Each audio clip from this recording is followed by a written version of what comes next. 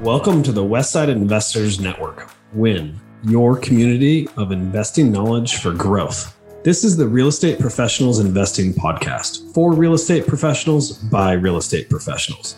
This show is focused on the next step in your career, investing. Thank you for listening. And please, if you like our content, rate us on your podcast provider. Just a quick disclaimer, the views and opinions expressed in this podcast are for educational purposes only and should not be construed as an offer to buy or sell any shares or securities, make or consider any investments, or take any other action. Welcome back to another episode of the Deal Deep Dive segment on the Westside Investors Network podcast. I'm your host, Trent Werner. In this segment, our featured guests will share their unique stories on a specific deal they've invested in. We will dive deep into finding the deal, financing the deal, writing an offer, and the due diligence. Do us a solid and smash that subscribe button, leave us a rating, and share this episode. And now, let's dive deep. Welcome back to the Westside Investors Network podcast. I am your host, Trent Werner. On today's Deal Deep Dive episode, we are joined by Zach Winter. Zach is the founding partner and CEO of Prosperity CRE, a private equity firm specializing in providing passive investment opportunities in multifamily apartment complexes. Aside from being the CEO of Prosperity CRE, Zach is also a licensed attorney and member of the California Bar Association. Now let's welcome Zach Winter. All right, we have Zach Winter joining the Deal Deep Dive episode on the Westside Investors Network podcast today. Zach, thank you so much for taking the time to talk with me. Well, it's my pleasure, Trent. Thanks for having me on your show. Really appreciate it. I'm looking forward to our conversation today. Zach's going to talk about an 80-unit apartment deal that they went full cycle on over the last few years. We're also going to get to learn more about Prosperity CRE, which Zach is the co-founder and CEO of. Before we dive into all the details, Zach, for people that don't know who you are, what is a quick couple blurbs about yourself? Yeah, happy to give you a little bit of background about myself. I'm an attorney, although I don't practice law anymore. I'm a full-time real estate investor, and Prosperity CRE is our real estate investment company where we're investing in primarily multifamily at this point, and we're bringing in passive investors to invest alongside us. So we're syndicating these investments. So I started investing in real estate in the 1990s. Back then, in addition to being an attorney, I also had a mortgage company, an escrow company, and a residential real estate brokerage company. And the focus of my business was providing financing for investors buying single-family homes around the country and renting them out. And the thesis back then was you could buy a single-family, brand new 3-bedroom, 2-bath home for $100,000.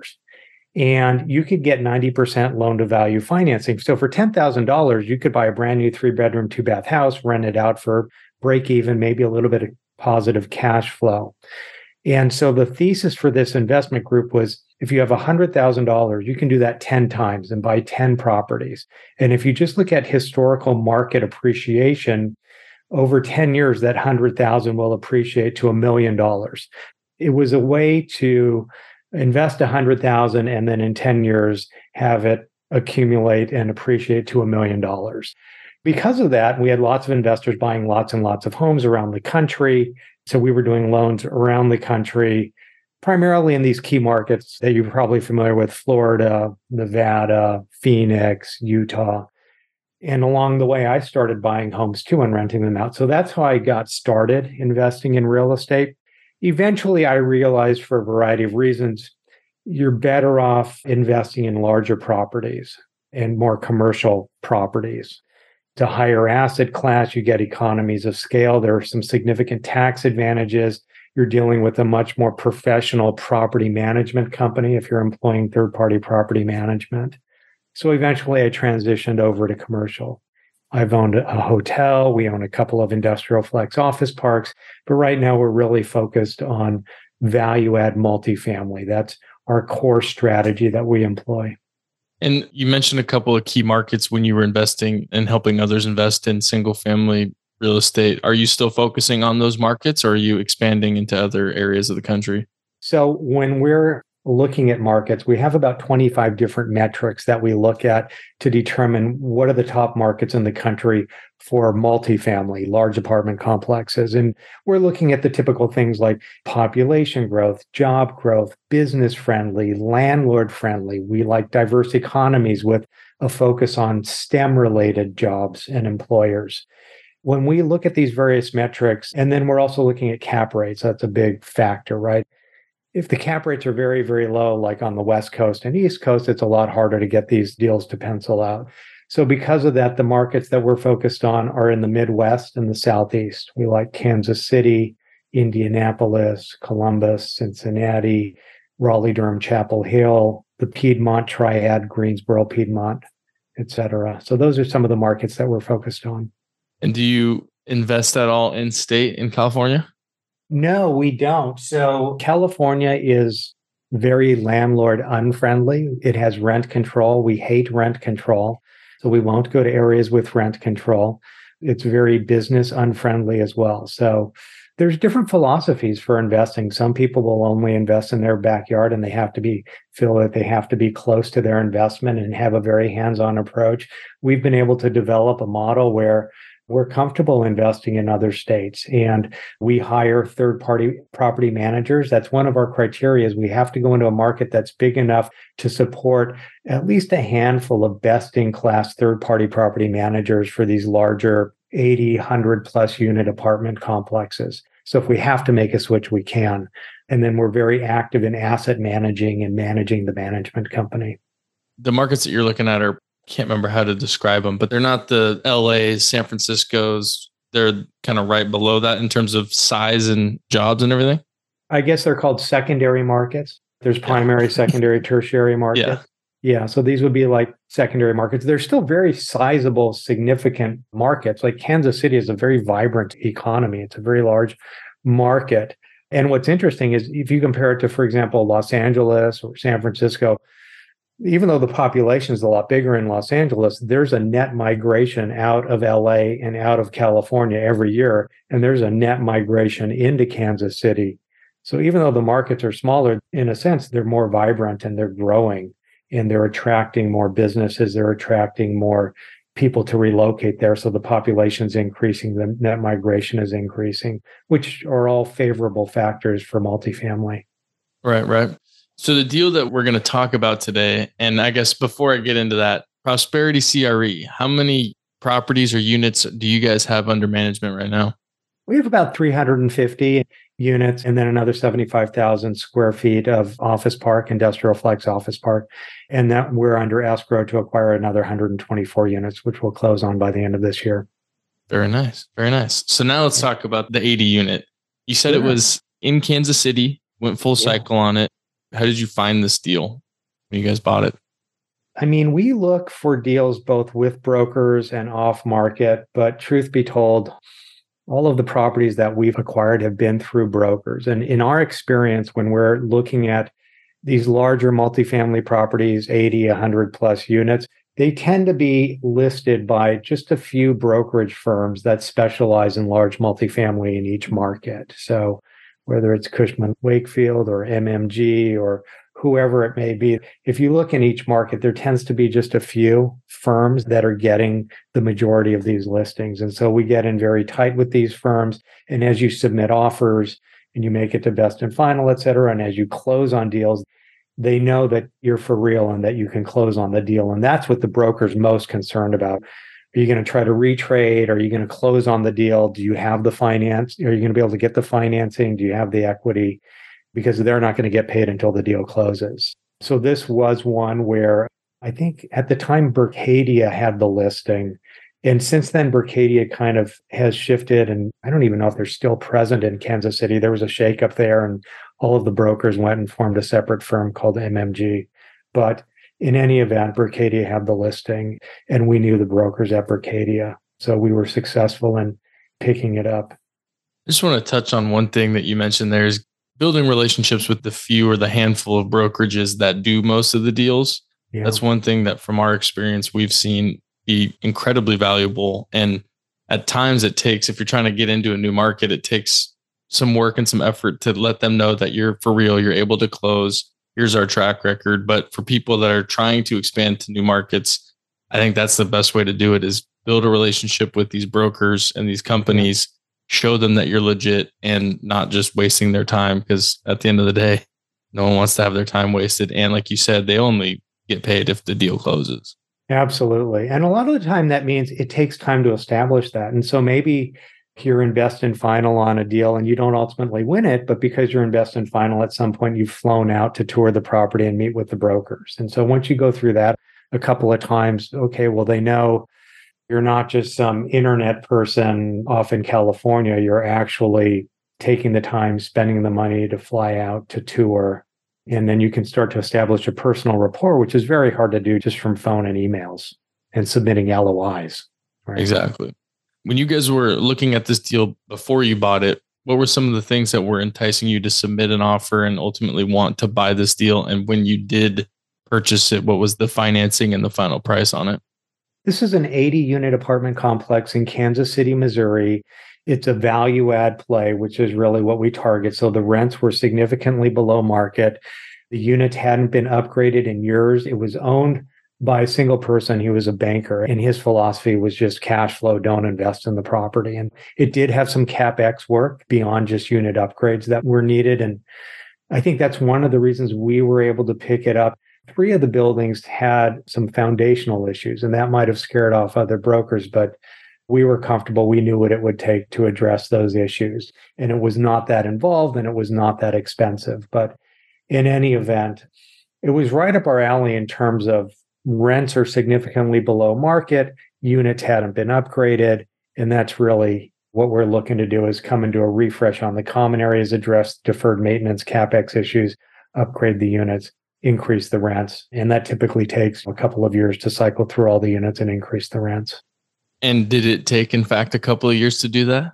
It did. We bought this at the end of May in 2019. And as you recall, in about March of 2020, the COVID lockdowns hit. So we owned this through the COVID lockdowns.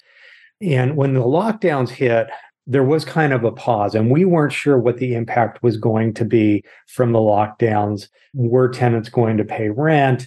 What was going to be the impact on the cash flow, on our ability to turn the units? And so we kind of took a pause for maybe a quarter to 2 quarters to kind of gauge what the impact was and the extent to which that could impact occupancy and economic occupancy. But we were able to move through it, continue with the upgrade process. And we were able to actually complete all the unit upgrades. And initially, this was a 5 to 7 year hold, but because the market had appreciated so much and we were able to push rents significantly beyond what we had underwritten, we were able to sell it in about 3.5 years and exceed our projected investor returns. Which is honestly pretty impressive given the COVID situation, taking a quarter or 2 off and delaying your value add plan or your business plan for that matter, 6 months maybe, and then still being able to exit early. That's pretty fun, huh? And we had a fire in one of our buildings. So all of our buildings were 4-unit buildings. We had a fire. A tenant had some incense, fell asleep. The incense caught the mattress on fire. It took out 4 units, almost an entire building. The building survived, but it was like down for about 6 or 8 months while we rehabbed. And yet you still got to exit in 3.5 years, give or take, right? Yeah. And the silver lining is we were fully insured. So all of it was covered by our insurance, and including loss of business income. So the lost rents were covered. And those units were upgraded to even a higher level than the other units had been upgraded to. So that was kind of a premium level that the next buyer could look to do a whole new round of renovations. And now, here's a word from our sponsor. Get things done while you're on the move. Learn more about working with a virtual assistant through Offsite Professionals. It's a great way to get all the things done that you need to get done. Have freedom in your time and streamline your life by automating your business. Stop spending time on the tasks that you can delegate and start spending more time on your superpower. Call us today at 503-446-3177 or visit our website at offsiteprofessionals.com. Uptown Syndication is now offering a syndication coaching program for you to take your real estate portfolio to the next level. This is your opportunity to have experienced syndicators, AJ and Chris Shepard, coach you on your way to controlling your real estate investing future. Our coaching program will provide you with the tools and framework needed to begin syndicating real estate in your target market. Go to uptownsyndication.com today to learn more. Obviously, you guys held this property for 3.5 years. What was the return numbers like for investors because it was a shorter time frame than the initial 5 to 7 projection?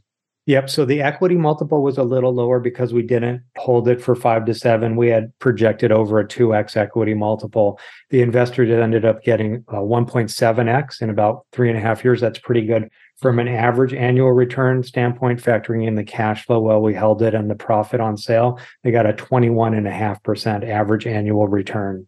And that's great. Yeah, it was fantastic. We do a cost seg analysis to accelerate the depreciation tax write-off. And we pass all of that on to the investors. So the investors got cash flow every year while we held it. And they also got a paper tax write-off when they got their K1s. And then when we exited, we like to 1031 exchange. We identified a replacement property. We 1031 exchanged. About 97% of our investors came along in the exchange. So they continued to defer capital gains tax and depreciation recapture tax. And now they're in another deal, a 180 unit apartment complex, also in Kansas City, where we're starting the whole process all over again, where the units haven't been upgraded, rents are below market. So we're doing that process all over again. And those investors are sharing in the continued cash flow and appreciation. And for the people that do roll over into the new deals, can they expect another 5 to 7 year projected hold time, or is this one longer? This one's a little shorter, actually. It's 3 to 5 years. Every underwriting is different, right, for each property. And we'll look and see, well, what's the optimal year to exit? And based off of our underwriting, this one that we're currently in, the 180 unit, it's a 3 to 5 year hold. Okay. If you don't mind me asking, do you have your own fancy schmancy model, or do you use some of the other more well-known underwriting tools out there? It's a pretty complex model, and it's got maybe 10 or 12 tabs on an Excel spreadsheet. And we use RedIQ and Yardi, and so we're layering in data points as well. But yeah, it's pretty complex. How long does it take until you feel comfortable either passing or pulling the trigger on a deal when you are getting ready for underwriting? Before we even get to underwriting, because underwriting does take some time, we'll look at various demographic metrics. We subscribe to Neighborhood Scout, and we look at metrics like median household income, per capita income, crime, schools, other metrics like that. And so we have minimum thresholds, and we're able to knock out at least 50% of the properties just based off of not meeting our minimum demographic requirements. By the time we get to underwriting, we separated the wheat from the chaff from that standpoint, and then we start underwriting. And it can take at least a week for us to really go through and get a good, solid first pass and back in. We're always trying to solve for, okay, we have to deliver a minimum cash on cash return, IRR, average annual return. So we're trying to target for at least an 8% average cash on cash return while we hold it, mid-teens IRR, mid to high teens average annual return. And so we're backing into our strike price based off of that. I mean, it sounds like the markets that you focus on typically are a little bit higher cash flow than, like you said, compared to the coasts. Yeah. What kind of pref are you offering, if you are offering a pref to your LPs on these deals? Mm-hmm.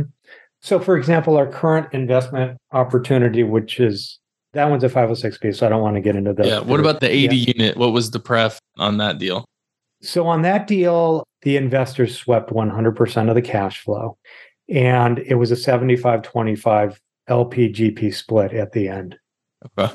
So every deal's a little different. Yeah. On the one they 1031 exchanged into, and we brought in additional investors, we actually had two classes on that one. Mm-hmm. So we had a Class A1 where they received a total of 13% annual return. They got a 6% current pay, paid monthly, and an additional 7% that was accruing. So when we sell the property, they'll get the return of their investment principal plus the 7% that's accruing. So it's kind of treated like debt, but it is equity.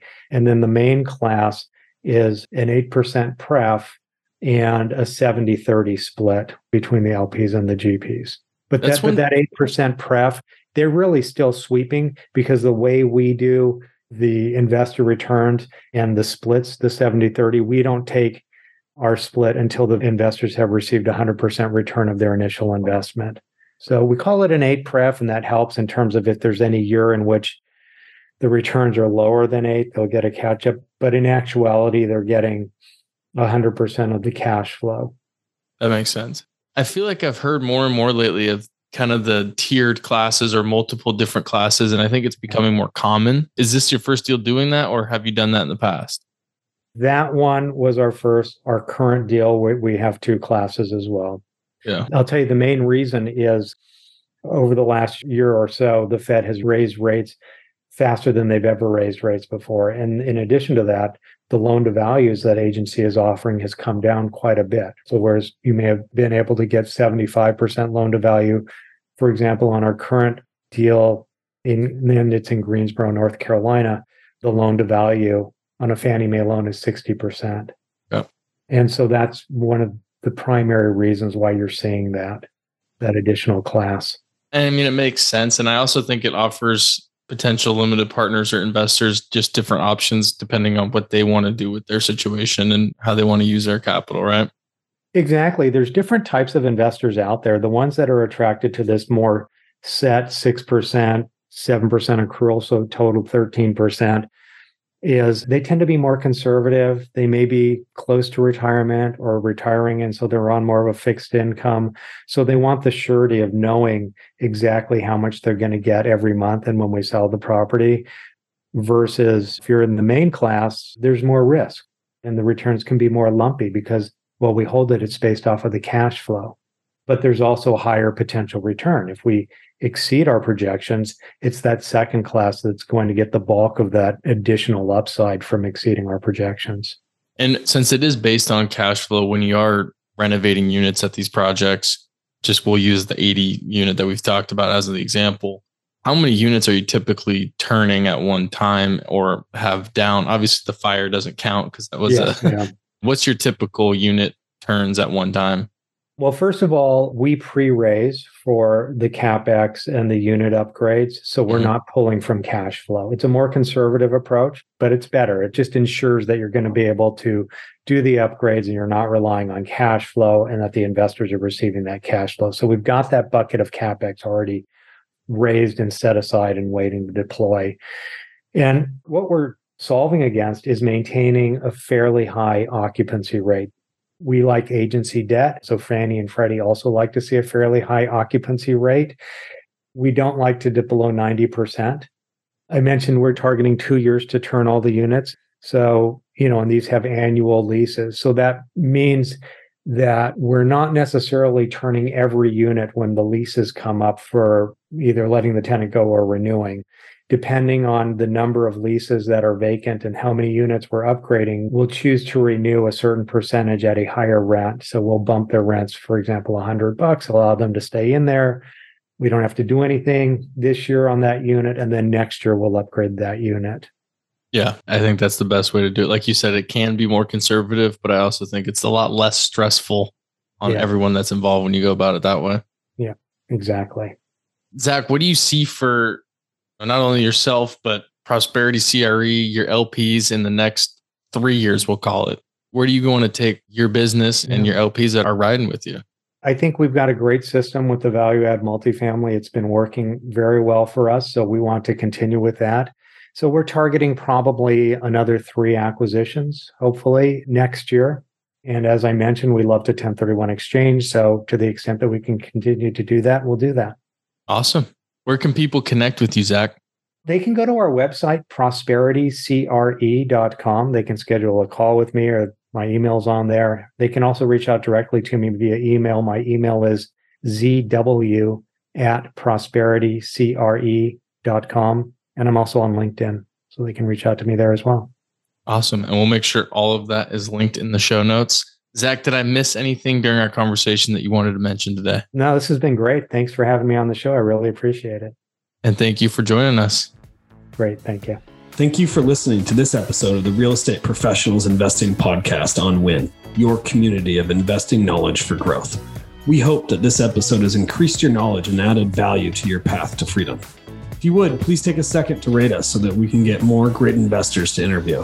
If you or someone that you know wants to be on, please visit westsideinvestors.com and fill out our form to be on the show. Thank you again and enjoy your day.